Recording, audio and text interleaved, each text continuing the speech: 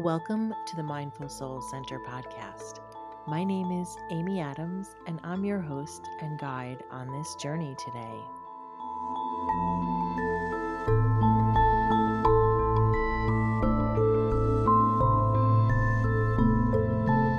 And you go through all these varying emotions from low to high. But it's you experiencing these emotions that get you to the next level to create what it is that you want by hanging out in this neutral place of hope. Because hope feels better than frustration. Hope feels better than anger. But when you have the energy that is fueled by the anger, the passion, it helps to move that energy in a space so you can see what it is that you wish to create next. In today's episode, I interview Hillis Pugh, author of Awaken with Gratitude. He is a soul mentor, energy facilitator, a Lemurian light worker, and Reiki master. He is also a psychic medium. I'm so glad to welcome him today. In part one, we'll discuss gratitude more intimately. And then in part two, we discuss energy work, his work as a soul mentor, and energy facilitator. Before we get started, I have some news and updates. So I wanted to let you know a few things if you don't know, that Mindful Soul Center magazine is out. Our September-October issue is the most current one, and our next issue comes out on November 1st, and that is for November and December. We have moved to a new platform, so it's easier to read on your phone, which was kind of challenging with the other platform, but I'm really excited about it. We may have a few links that might not work.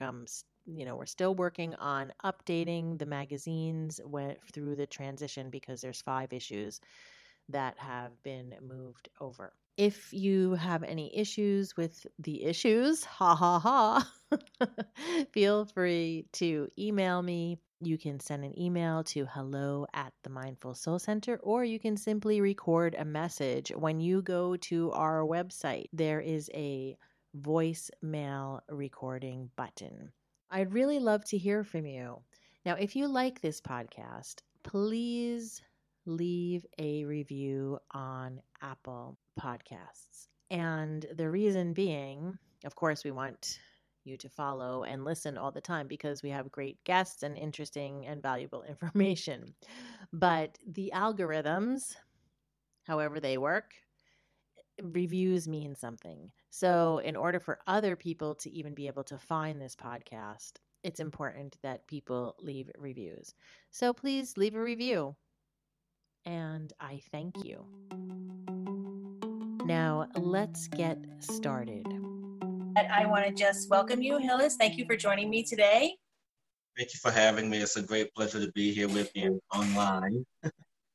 Yeah, I love technology because we get to have all these amazing conversations from, we can really get people to communicate, which we didn't have.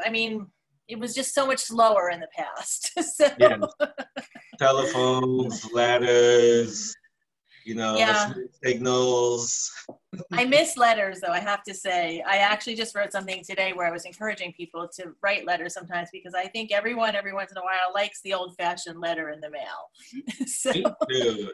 Me too. And it's interesting that you bring that up because I recently reconnected with my stepfather, who used to write me letters and was an amazing artist. He can draw like all my favorite cartoon characters growing up as a kid. He had amazing calligraphy. So just to see that artwork lost or transition into something else is mind-blowing sometimes. Yeah. So, all right. So now I think I know that I read one of your books, but I think you have a few books, right? So I do have the one, and then I have previously to that, I have my poetry books, which can be found on my website. But the baby is the one that's out now. And that is Awakening with Gratitude. Awaken with gratitude. Awaken. Oh, sorry. Awaken with gratitude. I asked Hillis to tell us a little bit about how he was inspired to share the message of gratitude with the world. My inspiration for this book, Awaken with Gratitude, began back in 2008 when the recession of the states in the U.S. was, coming to a head. And for most small business owners, because at that time I had my own small business, marketing and graphic design company, where I catered to small businesses.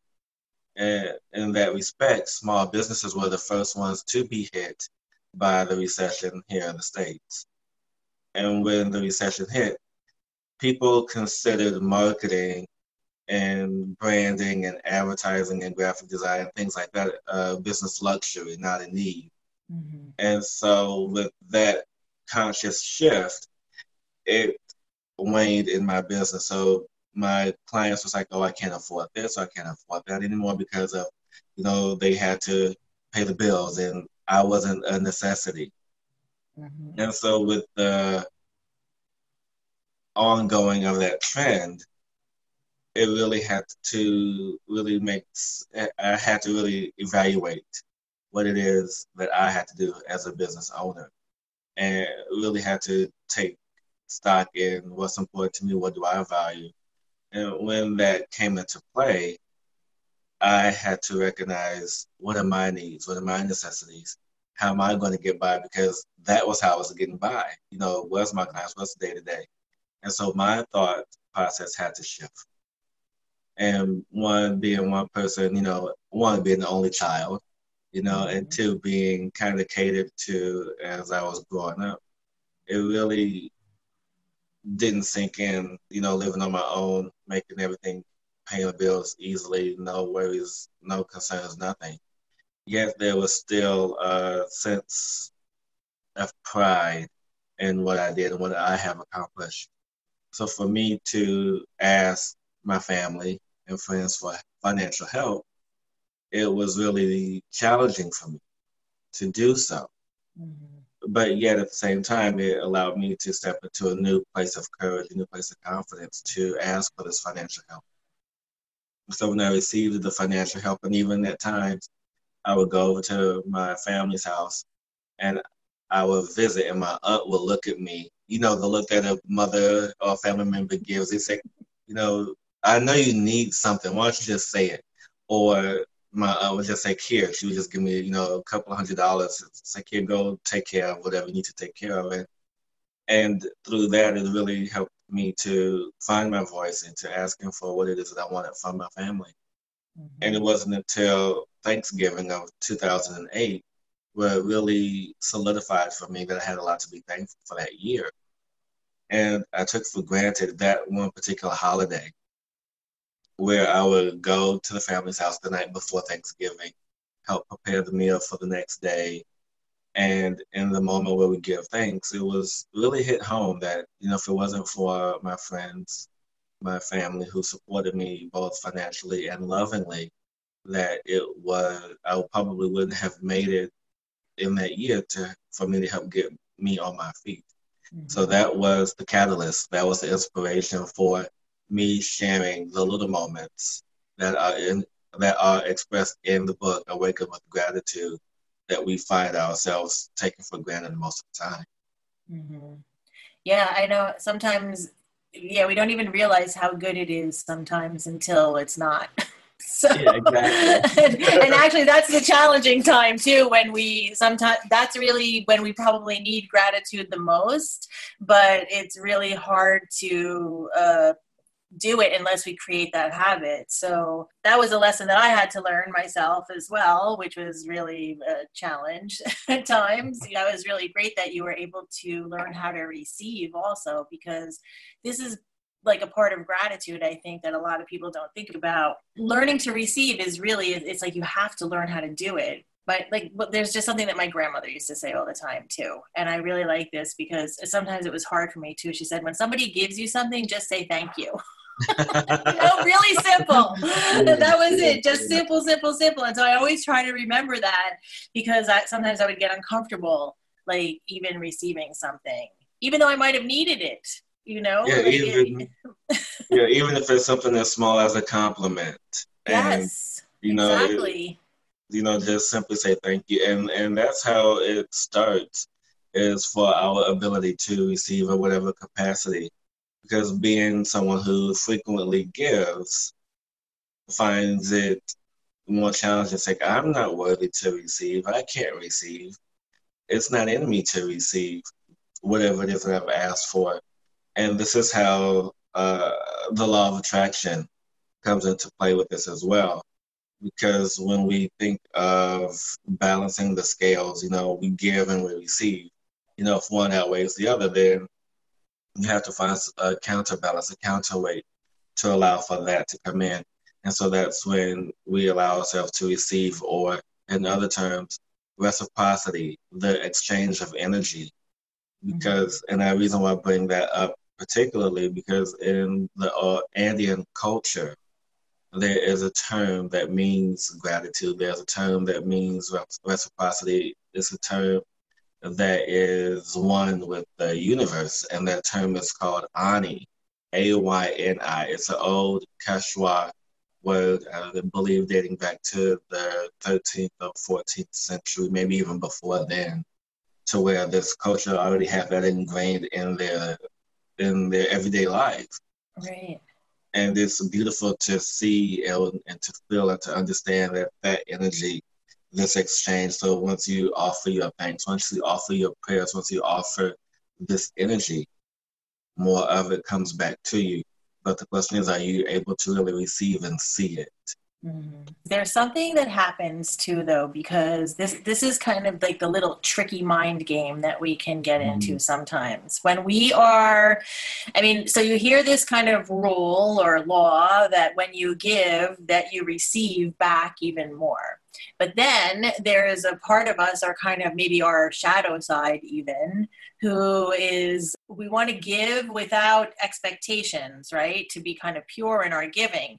But our egos or our shadow can even get a little tripped up with that because, we might even not consciously, or even like consciously, it might even come into our mind, oh, well, if I do this, I'm going to get something. It's like that whole, I don't know, maybe you could speak about that a little bit, because I know you talk about it in your book a bit. Yes, exactly.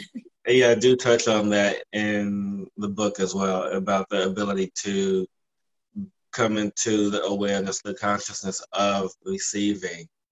And yes, when we have this belief, and most of us, most of the religious teachings speak about, if you give, then what you receive back is threefold. But that's only if you firmly believe in that. And you can't give or unconsciously give and expect to receive back threefold if you don't believe it. And so that's the missing piece for most people, is the fact that they don't believe in what they receive, or believe what they put out there they're going to get back. It's just, for example, there have been many times where I've given money to homeless people on the street, and there have been times I think, I hope they don't go buy liquor with it, or I hope they don't go buy drugs with it, or I hope they don't do this. And so it's not my business what they do with what I give. Right. My business is what I give, and my business is what I receive. So Right. when I have received money or ideas or opportunities because I have given of myself freely, it's because I believed that I was going to get something back. And so that's the key component, is having belief, but yet when you give is to release the attachment of the idea of what's going to happen when you give. It's not up to you what's going to happen to you or to the individual or to anyone else who is the recipient of the gift. It only matters that you believe enough in what you give to receive back what you have given. Yeah. You also talk about like our identity in your book as well. And I guess that kind of ties in, because if we have kind of beliefs about ourselves, and who we are in the world. And sometimes those beliefs don't even come from us. They come from other people. And then we believe them because maybe we're, we get attached to that, which is a whole other thing. But I think when we kind of get caught up in that idea of like, who we are, who we're supposed to be, what we're supposed to do. And it can get confusing for our whole personality to be kind of mixed up in this stuff. And so sometimes we do things that we're not even really being like true to ourselves. And so maybe we're even giving somebody something without, because we think we're supposed to. Right. Out of obligation. Something like that. Yeah.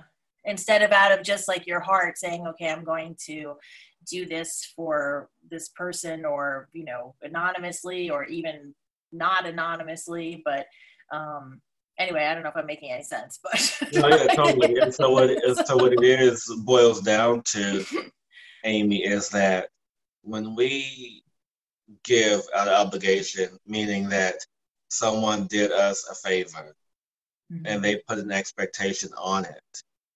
They expected us to return the favor.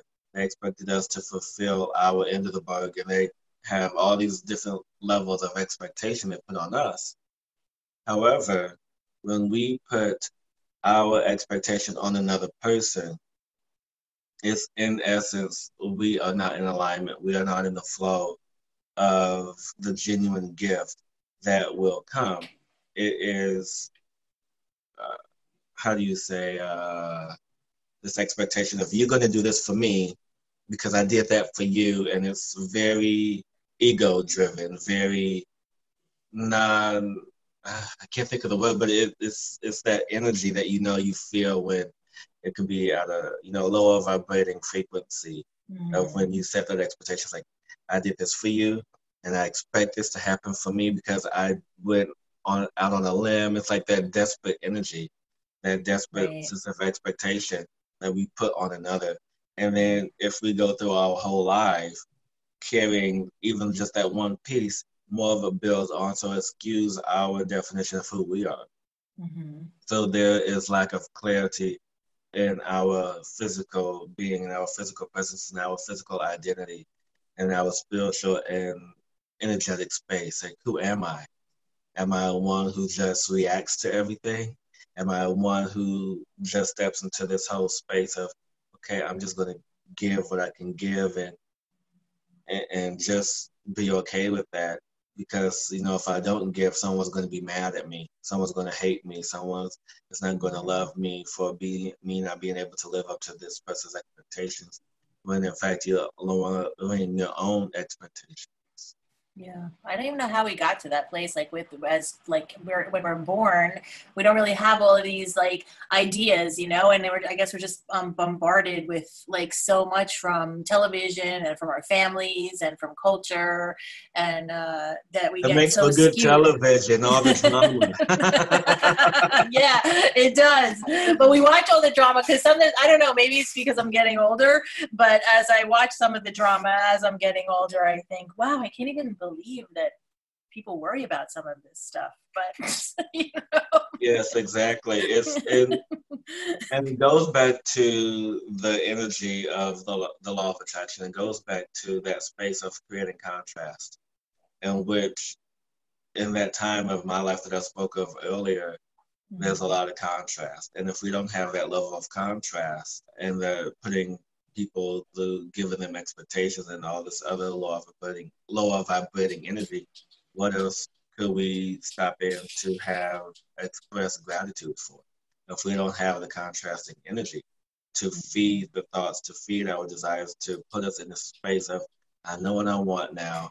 I know what I'm focused on now. I know what I have to do to deliver, to create what it is that I would choose to create now for me in this space, by experiencing the contrast of what I don't want.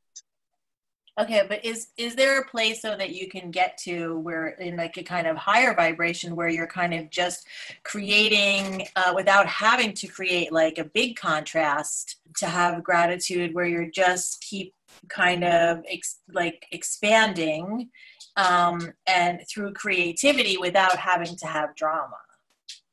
There is, and I talk about it sometimes in the seminars that I teach. And I call it hanging out in hope. Mm-hmm. And the reason why I call it hanging out in hope, because we hope for something better, but we also don't want anything worse.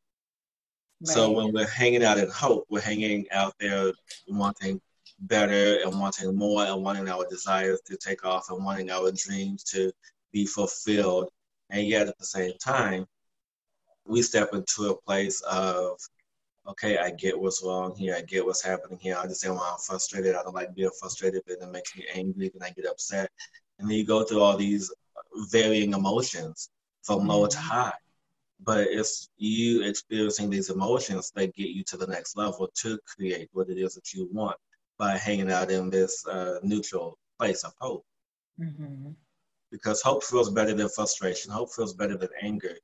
But when you have the energy that is fueled by the anger, the passion, it helps to move that energy in a space so you can see what it is that you wish to create next. Especially, I guess, if you're stuck, if you're feeling stuck, which a lot of times I think because we're bombarded with stuff, a lot of people feel stuck because they feel like, oh, well, I want to do this, but, it's not so easy sometimes to change your life even or to fulfill, because we do have the expectations from outside of us, like parents' expectations of even like some people I know. I mean, it's probably, I don't know if it's so bad for everyone, but I mean, there are people who kind of grow up where they're expected to be because their dad or their mom was in a certain occupation or in a certain field. They're supposed to kind of Yeah. go in that field or that kind Yeah. of thing too. So it It's gets, that, yeah, it's that family drama, that family dynamic that yeah. we step into. It's like, this is what I did, this is what your brother did, this is what your grandfather did. You have to do it too. So Mm-hmm. it's transposing that energy onto another. Yeah. So how do you think that people could kind of rise above that though, like, and really be true to themselves? And so, Amy, the best way for people to really step into a space to rise above the lower vibrating energy or the neutral space of hanging out in hope is to really step into the emotion, really step into the energy of what it is that you are feeling.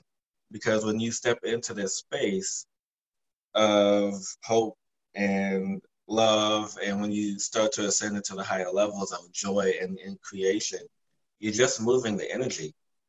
And that's what it's all about with gratitude. When you express gratitude, when you give thanks, you're just simply moving the energy to step into a Mm-hmm. better feeling place. And so, for example, one of the best practices that I offer is when you are not feeling your best or in the best space, is to start off in the morning with what I like to call a thank you man page. Mm-hmm. And what this is to, you can do it anytime, anywhere, but personally, I do it in the morning because it helps me to get my day going. Is that I just give gratitude, give thanks for what I have in that day. That, for example, I say, thank you for this water that I'm taking a shower with. Thank you for this soap. Thank you for this toothpaste. Thank you for this toothbrush. Thank you for, you know, the breath of life. And then it starts to, just as you go to focus in on the physical things in your space, you begin to expand into the non-physical, into the energy of what is. And then you say, thank you for the sun, and thank you for the moon, thank you for the stars, thank you for the energy that has created me, thank you for this space. So when you get into that space, it becomes almost second nature to express gratitude. Yeah. I know. I think that's actually a great goal for people to have because we are kind of goal oriented. And then, for people to like, I mean, it's such a simple thing to do, but it's so easy to forget about even too. So Yeah. it's a good thing in the morning to have that as a practice too. And then I like that you're starting with like the very simple things because sometimes when you're feeling like really badly, it's really hard to find something, even if it's right in front of you, you don't even see it sometimes. Yes, So. exactly. Especially getting over this cold, it's like, thank you for the medicine that I had to help rejuvenate me. Thank you for the moments that I had to rest so I can recover. Thank you for the moment that I have to really allow myself to be present, to sit with this space and this energy to be well. And uh, I appreciate the feeling of being well. I appreciate the feeling of being 100% me. I appreciate the feeling that I have in this body when I am well. So when you step into that space, you create this energy, and just with the law of attraction, the energy that you put out there, it has no choice but to yield and come back to you, because it's like, I want to be well. I am well. I am well. So the universe is like, okay, well, he's well. He's not sick anymore. Let's give him energy to be well. Right. No, but I was just thinking, because I think, when you're sick, or at least when I'm sick, or I think time, like this whole idea of time, of like our concept of time, we feel like when we're sick that time is very long and extended, and and sometimes when we're feeling really good, it seems like it's going too fast. So, It's so funny that you talk about that, because I do talk about it in the book as well, about time. And it's interesting, when I'm usually get some sort of flu, cold, what have you. For me, it only usually lasts 2 to 4 days max. That's it, and then I'm like 100%. But it's interesting this time, because I believe it was over the weekend, and I just slept the whole day. And it's like, how beautiful is it for me just to lay in this bed and rest? How often do I have the opportunity just to lay in this bed and rest? How often do I get to enjoy the warmth of these covers and feel the love of those around me? And it was a beautiful experience to just lay there and do nothing. You are grateful. Then do you have like a favorite gratitude quote, or a favorite, I don't know, either a quote or a book or a person or something that you want to share with the audience about gratitude and the law of attraction? Honestly, I don't have a favorite quote, but I do follow Abraham Hicks. I follow Marianne Williamson. I follow Dr. Michael Beckwith. I follow Neil Donald Walsh. I follow Greg Bratton, all of those people, because when I started my path back in 2008, and when I went on a book shopping spree, because I was at Borders maybe twice a month, and one time I even walked out with 10 books. I'm like, why am I walking out with all these books? And those people really resonated with me. They really stuck with me. They really helped me to see the path that I'm on much clearer than anything else, because it is in that space that I truly am connected to help guide others of what they have guided me. So I'm appreciative of that space that they have created and for me to follow. Right. A lot of times they're even telling us the same thing, but we need to hear it in different ways until it can really seep into our being, so that we can even then get it and then help other people. So, and what sets Hillis apart in his messaging is something very special.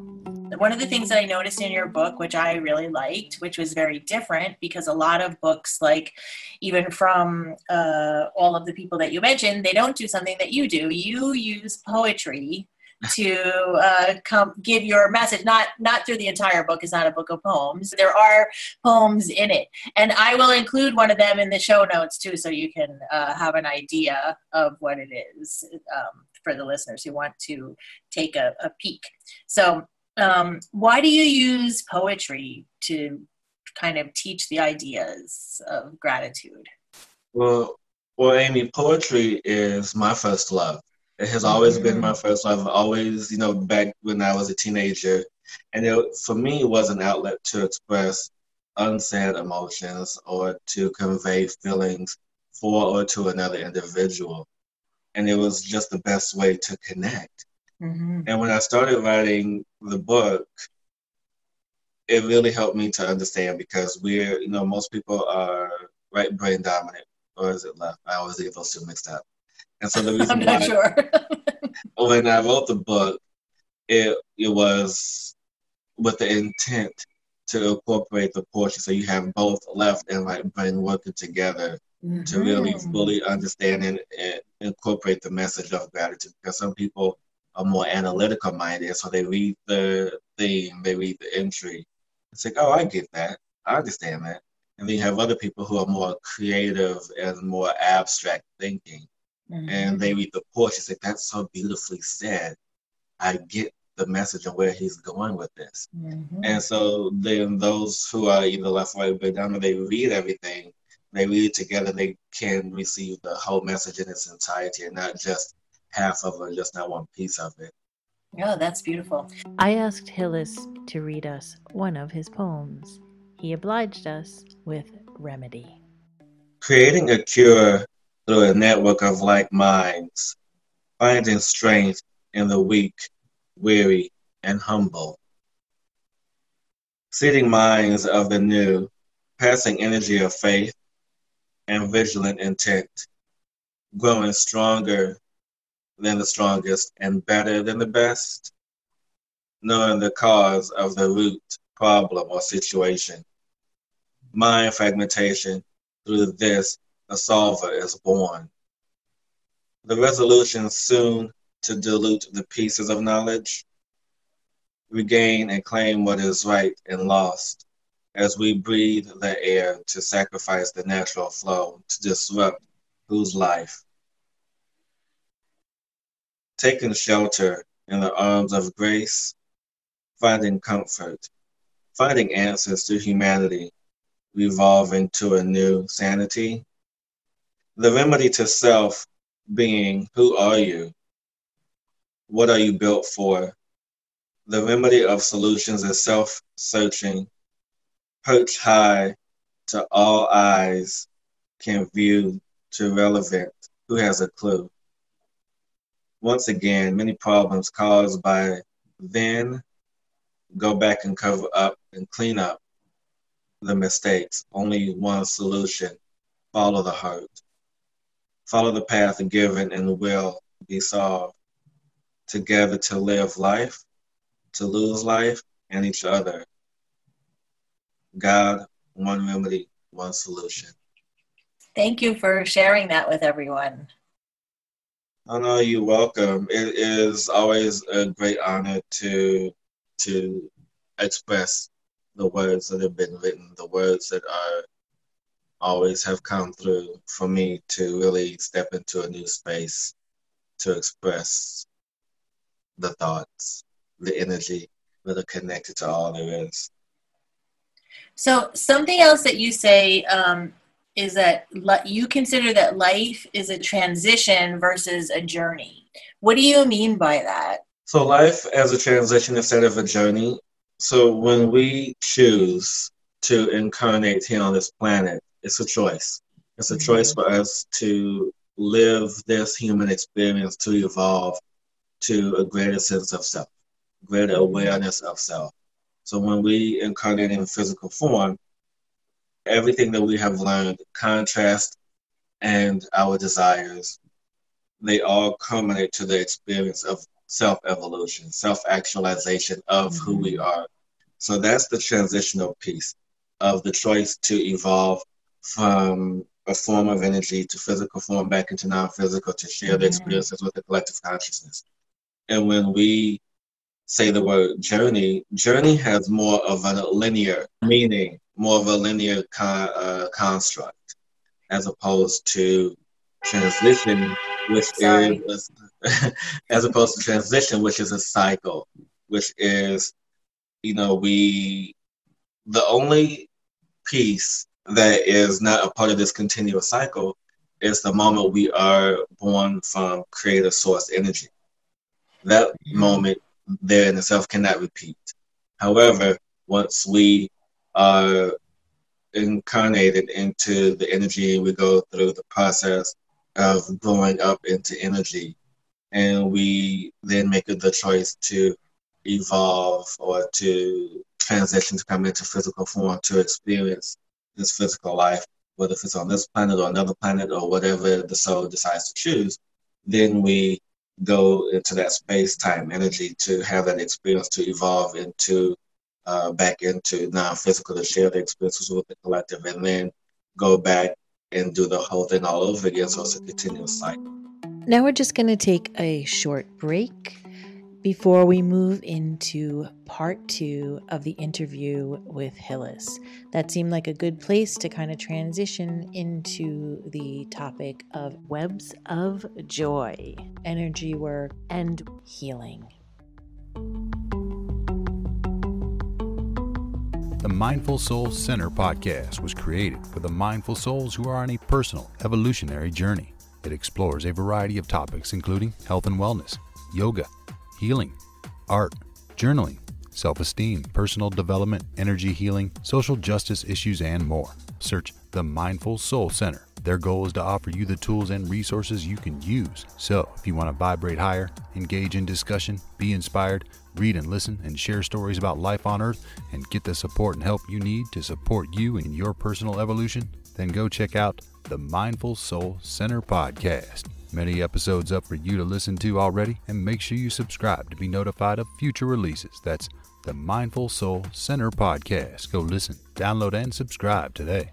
You can also connect on Instagram, Facebook, and Pinterest at the Mindful Soul Center, and follow on Twitter at Mindful Soul CTR.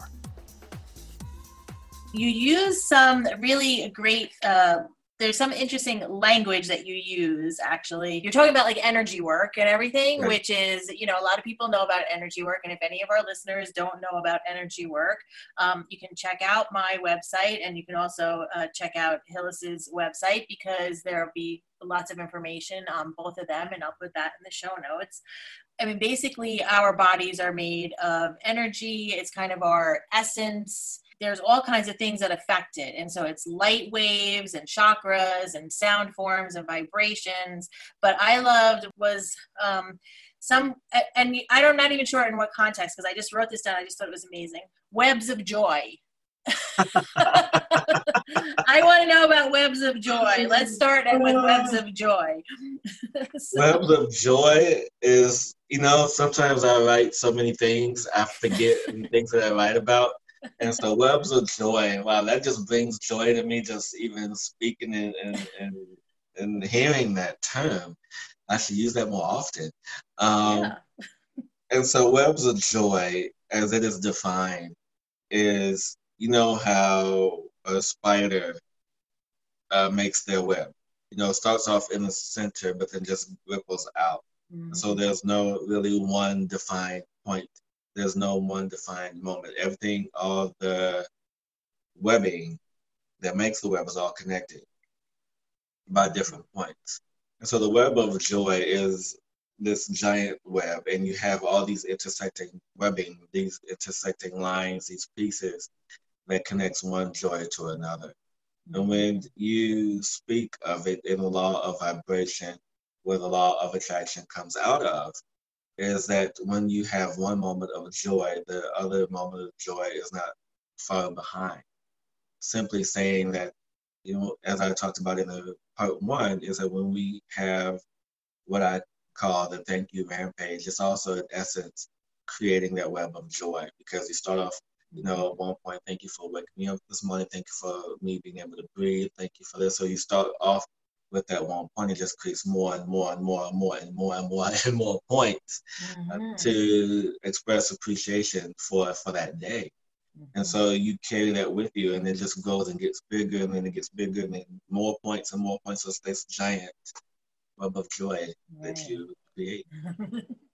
I really like that a lot. I was like, and then there was actually something though that I didn't understand, and it was because I know, because a lot of times when somebody goes to, we'll get a little bit more into like details of what you do, but like when somebody goes to have like an energy healing, there's like sound healing. And then, so people might be a little more familiar with that, because there's like singing bowls, or even kind of mantras, or even music. I mean, any kinds of like sound can have a very positive impact on people, and it can also have a negative impact on them as well, depending on what they're listening to.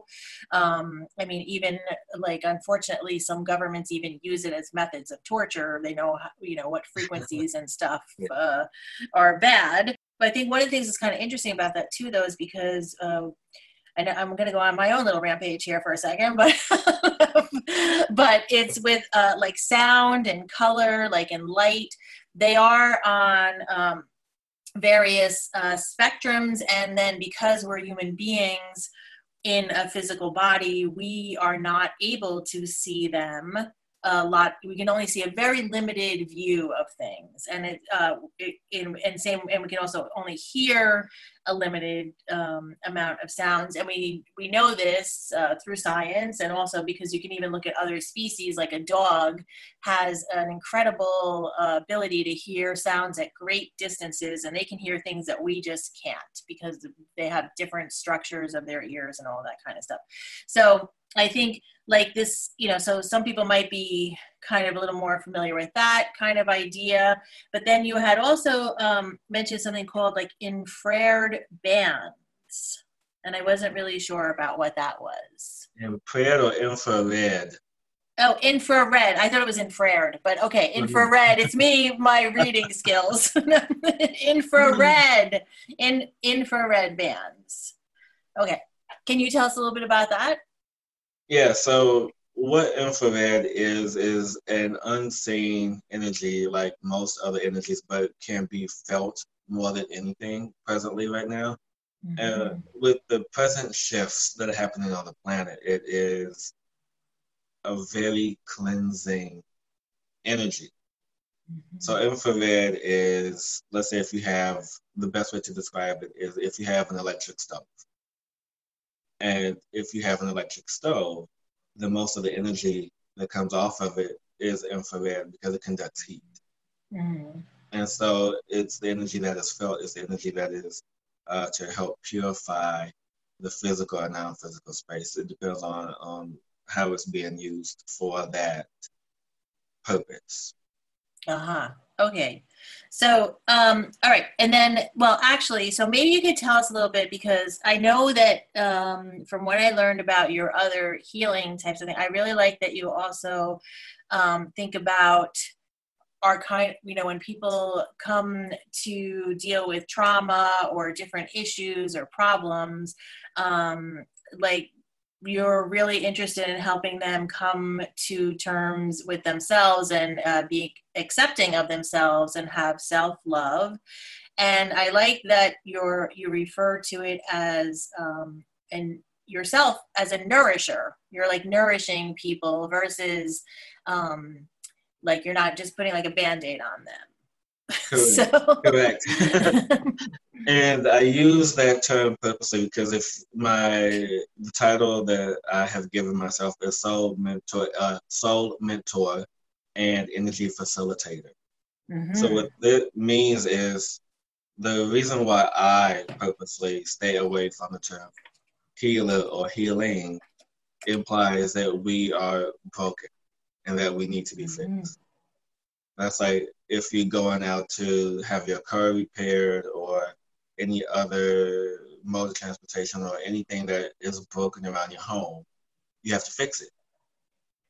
Right. So in essence, say, I need a healer, someone come heal me, implies that you're broken and you need to be fixed. Right. And in actuality, in essence, no one is ever broken. No one needs to be fixed. They all just need the proper nourishment for the physical and non-physical body. So when we step into the space of nourishing, because I am an energy facilitator, and I explain to people that I am not the one who's actually allowing the body to be nourished. It is you, the person who was asked for this. It's just me as I connect the bridge to your soul, to your guides, to anyone who is here to assist you in non-physical form, in their pure energy, to provide you with what you're asking for, to lift, to remove, to allow for new energy to flow into the physical space. And so the term nourisher and nourishment really implies for the energy that I allow myself to bring in and through to assist you to nourish and to allow the trauma, the shame, the pain, the guilt, the anger, the fear, everything that you've been harboring, everything that people have been holding on to for so many years, allows that energy and that space to be totally free and clear. Mm-hmm. Yeah, I like the word facilitator too, because I actually struggled with something that I do. I teach them meditation, and I don't like the word teacher because I had a lot of ideas about what a teacher is. And I think like being a facilitator, you're helping somebody along on the path and sharing what you know with them, and then allowing them to create their own practice. It's not, you're not like the be all and end all person. I think that that's where a lot of times, sometimes people who are teachers, sometimes people give their power away to their teachers. Yes. So I really love facilitator. For me personally, I think that really is a beautiful way to, because it takes the whole thing out of it, because that's really, you're just helping somebody. It doesn't mean that you're like the guru or whatever. And not that a guru is a bad word or anything, but I think when people they can give their power to someone else because they feel overburdened or something sometimes. Yeah, yes. And it's interesting because when clients come to me asking to be healed and use that word, I explain to them what it is that I do. Mm-hmm. And when you create that space and redefine the mindset, it really allows for greater ease and allowing the energy that comes in to do what you have asked for it to do. Mm-hmm. Yeah. And I'm in agreement with you on the you are not broken thing, because I can, all right, you break your leg maybe, and then you get a cast, but generally our personalities, our beingness is not broken. We're just what we are in the moment. And we're evolving and changing.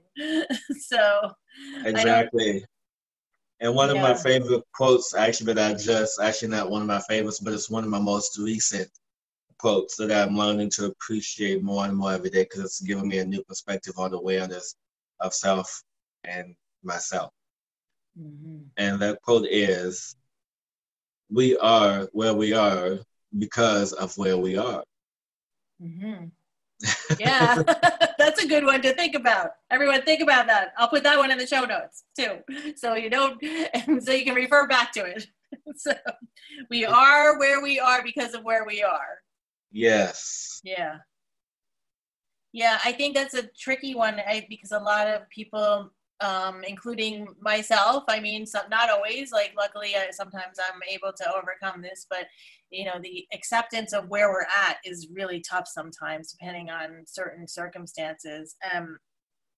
Something that I heard somebody say recently, and unfortunately I can't remember his name right now, but he was talking about beliefs, and he was saying that our beliefs are our beliefs, and that then there is something else that's the truth. Sometimes there's the truth, and they're two separate things, and what our beliefs are and what the truth is. So yes. I like that he kind of differentiated between the two of them, because we then sometimes think that our beliefs are the truth, and that's not really the case all the time.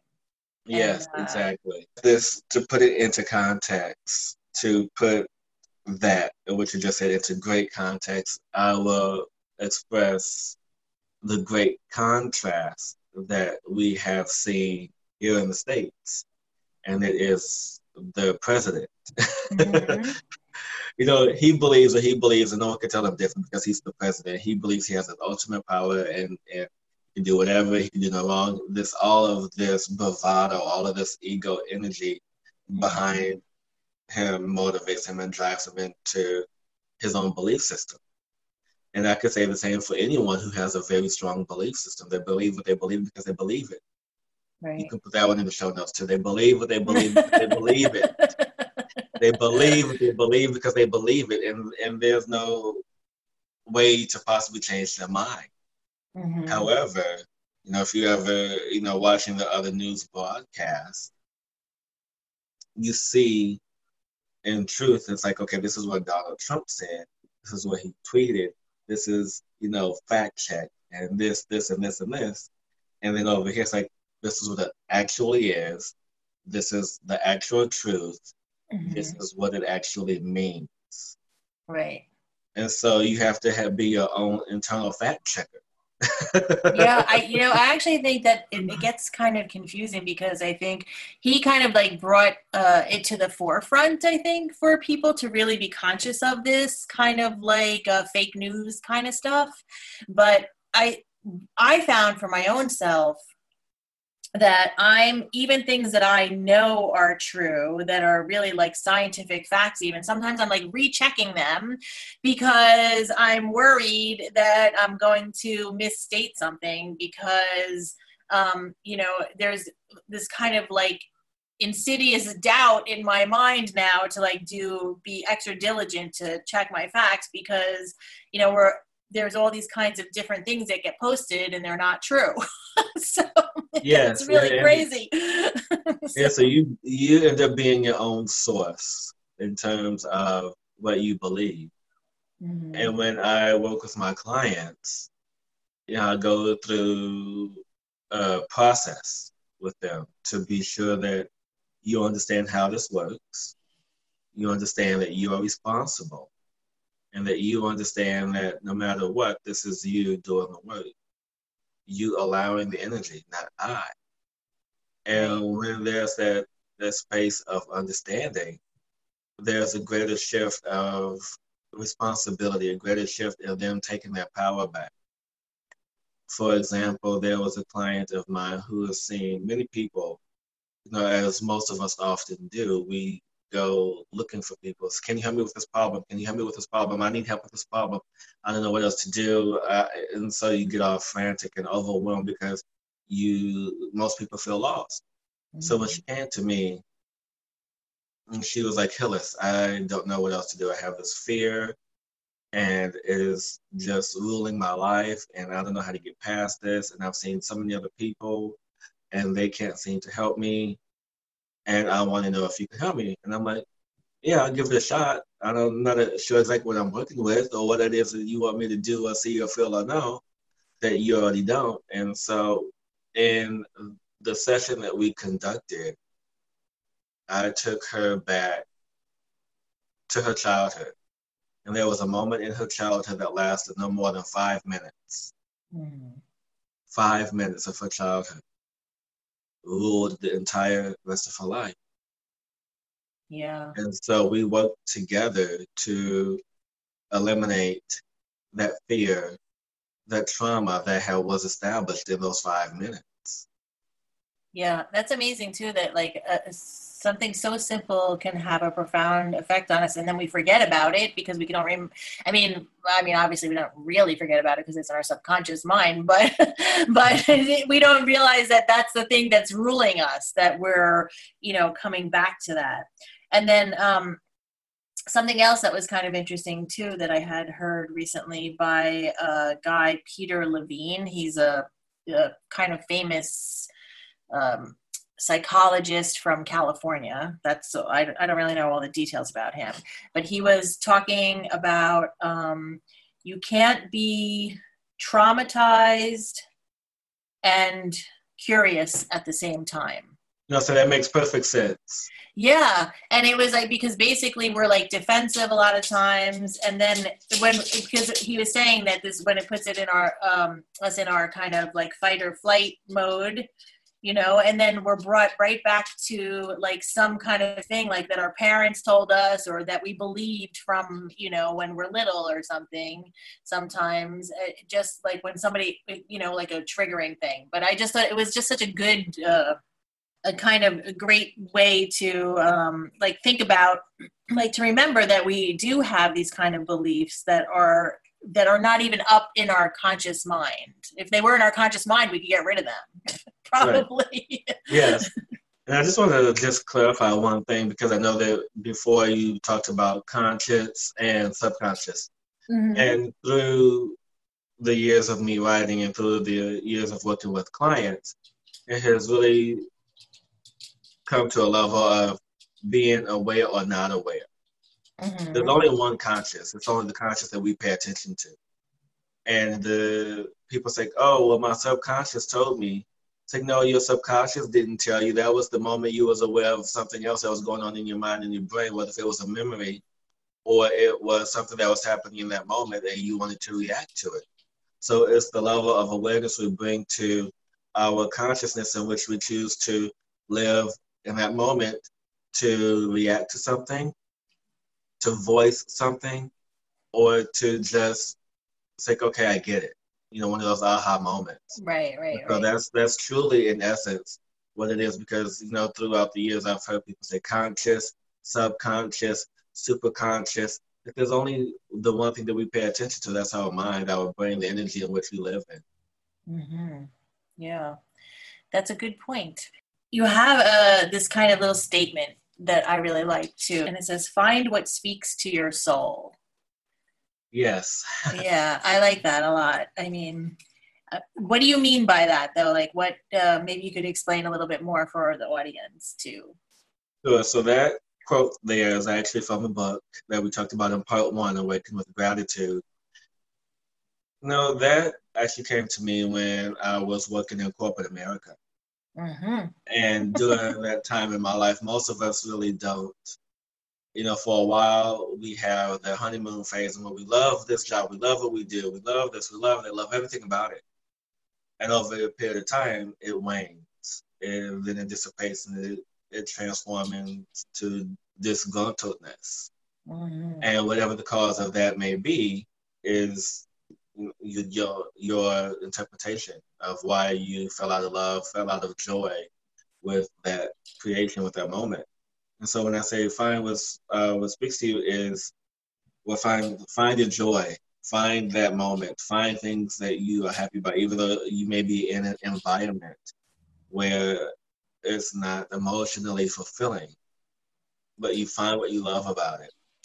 And the one prime example of that for me is there was a job way back when that all I did was wrote 8 hours a day. It wasn't the ideal writing job, but I got to write the whole entire day, 8 hours a day. And it was to help other businesses, to help them grow, to help them develop, to market. So it was really satisfying that I got to stretch my thought process and how to write, how to create and do something different. Because being a creative mind, it's like, I don't want to do this linear, analytical, whatever. But it's like, wait, I can still do it, but let me find my way to do it. So that's what I mean by that. To find your joy, to find whatever makes you happy in whatever physical space you're in. Yeah, I think if everybody did what they, that they're good at and that makes them happy, it would be a much happier world and a lot less stress in the world. So one thing that I do want to bring up to you, because this is something that I think we've talked about this like briefly before we had our interview, but one thing that I struggle with, because sometimes there's like energy healing and different things, even though a lot of it's based in scientific fact, and there's been like sages and stuff this is like ancient stuff. This isn't like brand new. People just made it up. But because it wasn't really studied in Western culture that much and is now more, but like now they're doing studies on Reiki and sound and all kinds of things. But one of the things that people think of this stuff as woo. So so I just wanted to bring that up because I wanted, like, how do you feel about that? And then also because, like, on your website, does anybody ever say anything to you? Because, like, on your website, which is very beautiful, there's like lots of really beautiful art on the website that I really like. I noticed like the different images that you have with your articles and things too. But like you studied a kind of healing modality, which is like from, and then it was like from the Syrian Council and Galactic Federation of Light, which is very, like, I don't know, it depends. Maybe some people never heard of that, but then a lot of people have heard of it too. So whoever's listening, if you have or have not heard of it, I'll be asking Hillis now to explain a little bit for us. So we want to go back to the first term, which is called woo. And honestly, I didn't hear that terminology until earlier this year. I was at an event. It was an opening for this space in New York City. A friend of mine was hosting. She asked me, come on down. I think you'll really benefit from this. A bunch of professionals, psychotherapists, and psychologists, and all these other people, and mixed with a group of holistic practitioners that do Reiki and those forms of counseling. I'm like, oh, okay, cool, yeah, I'll come down. And so I don't know how the conversation started, but she's like, yeah, we don't do any of that woo-woo stuff. And I'm like, woo-woo? What are you talking about, woo-woo? What is woo-woo? And so I got home immediately and posted something on Facebook saying, when did spirituality become woo-woo? When did that happen? And to my surprise, it was been going on for quite some time. And it is really surprising how generational this form of holistic health, this form of holistic nourishment, this form of energy embodiment is.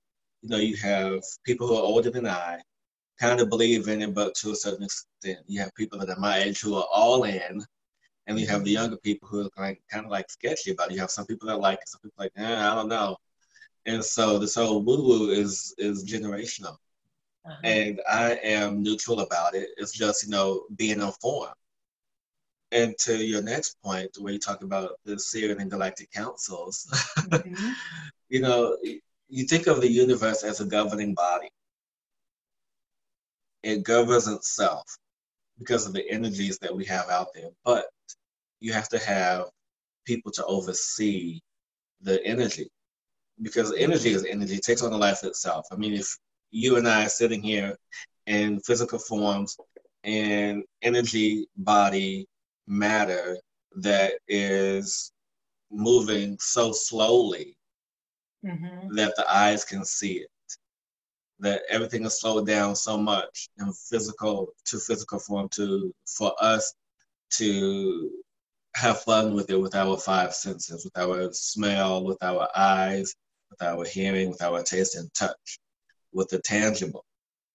However, the non-physical energy, you know, that we don't see yet feel, like the air, the sun that shines in our face, the water we can see, but it is those energies, and sometimes even when we get chills or things that we are yet to explain in our physical space and why we have the sensation, it is that energy that is being governed by the higher energies, you know, such as the Galactic Council and such as the Lemurian energy that I work with, the Syrians, the Lemurians, and how they help to govern and to facilitate the energy to make sure that it's being used properly. Well, I know some people have said, like, well, if there are some kinds of other, like, you know, councils or beings or something that are helping us, or, you know, like through people and people being able to harness the energy or something like that, then there are other people who say, well, how come they're not helping us more? We need more help. So. No, it's interesting that you say that. There has been so much help on this planet in the last 7, almost 8 years now. It has just come in as different waves, different thoughts, different ideas. And most people who are in the liberal sense will say, well, if they were here to help, how come so-and-so got elected? Or why did this happen? And the reason being is that this whole planet in which we live on, you know, most people may not want to hear this or be ready to hear this, is that this is a school. This is a space of evolution, a space of growth. And so everything that happens in contrast to what we think, to what we feel, to what we know, to what we believe, is in essence our lessons, our tests, everything that we simply allow to have happen, to experience, for us to grow. And the angels, the guides, the masters, anyone and everything who we believe in are present, yet they don't have the governing authority, if you will, to intervene. Right. They can observe because we're energy. Everything is energy. In physical and non-physical form, it's all energy. And they do not intervene unless there's permission to intervene. And even if there is permission to intervene, it is only those that are closest to you, such as your loved ones, your soul family, your soul tribe on the other side, that that can intervene. And even the ability for them to intervene is limited to what you can do or what they can do. And if they do intervene, I do suggest anyone who's asking for prayers and to pray in the right way, or to ask for help in the right way, and to give those access and permission to help you. Not just, as we talked about before, is hanging out in hope. We stay in a space of hanging out in hope, hoping for better, hoping for better, hoping for better, hoping for better, hoping for better. Oh, wait, is this better? And it simply lends itself to being, okay, you going back down on the ladder of being angry and frustrated because there's no help that you have asked for. But yet, it goes back to what we were talking about before, about our level of awareness and what we are paying attention to. And if we're paying attention to what we have asked for, has it shown up? Have we received what we have asked for? And if we have, why didn't I see it? So it all goes back to, it's all this whole giant circle of awareness and what we are paying attention to the level of consciousness in which we receive, whether if it's as little as asking for help, or as little as, or big as, wanting a brand new life. So it's what it is. It's our focus, what our point of attention or attraction is. Yeah, and acceptance of what is. And I think sometimes we have to wait for, just because we say we want something. And first of all, sometimes, what is that saying? Like, something about like, you might get what you ask for, and then you're not really happy when you get it. Exactly. So. Yeah, be careful what you ask for, you just might get it. Yeah. So, but also I think like one of the things which in the kind of law of attraction idea is that to be okay where we're at right now while we're waiting for the circumstances, and sometimes it's like bigger forces than us that we can't just be snapping our fingers and expect things to change. Right. Well, in essence, we are the force that we're waiting for. In essence, sometimes it can be as easy as snapping our fingers. The hang-up is how we feel.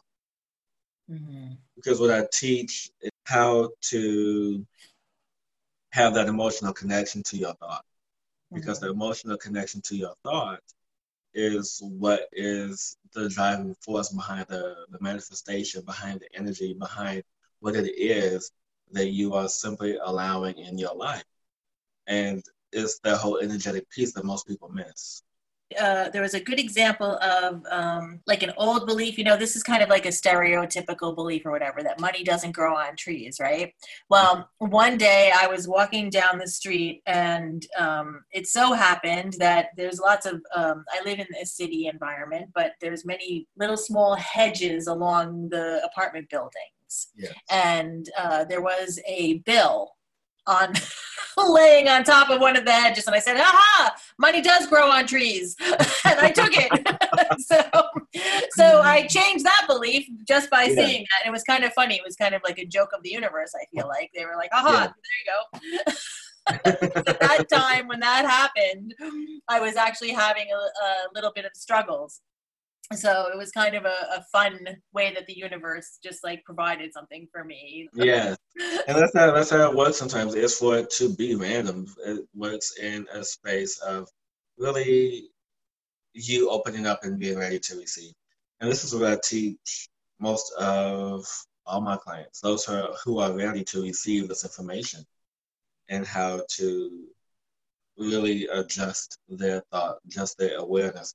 And that's part of what I do in sessions and one-on-ones with my clients, is to really have a certain level of awareness of what it is that has created the seed that just grew over years of this trauma, this pain, this guilt, and everything that they've really didn't allow to take hold in their life, and to find the root cause. And that's what I specialize in, is helping to find root causes and to eliminate those before we can progress into more of the superficial aspects. Yeah. Well, that's great. I'm so glad that you're doing this work, and I'm really glad that you were taking the time today to meet with me and have this interview. I appreciate it. On that note, can you just share your website with everyone, and then of course I will also list that in the show notes, and how to get in touch with Hillis and everything. I don't know, are you on Instagram too or anything? I'm on all social media. Okay. So my website is HillisPugh.com, and that's HILLISPUGH.com. There you can find more information about my book, Awaken with Gratitude, and where to purchase that. You can also find the information about my holistic services, from my psychic mediumship to the energy work that I do, whether if it's Reiki or Lemoyne light energy as well. And all social media platforms. So yeah, everything's there. Well, thank you so much for joining me today, Hillis. Thank you, Amy, for having me on this show. It's been a wonderful talk and really enlightening, and even learned a few new things myself. I'm glad everybody who's listening. I hope we'll all learn together, because that's like one of my hashtags, learn with me. So I really loved this conversation with Hillis, and I hope you did too. You can find all his information on his website, HillisPugh.com, and be sure to leave a review on Apple Podcasts or get in touch with us. You can leave a message on our voice messaging found on the website, themindfulsoulcenter.com. Until next time, namaste.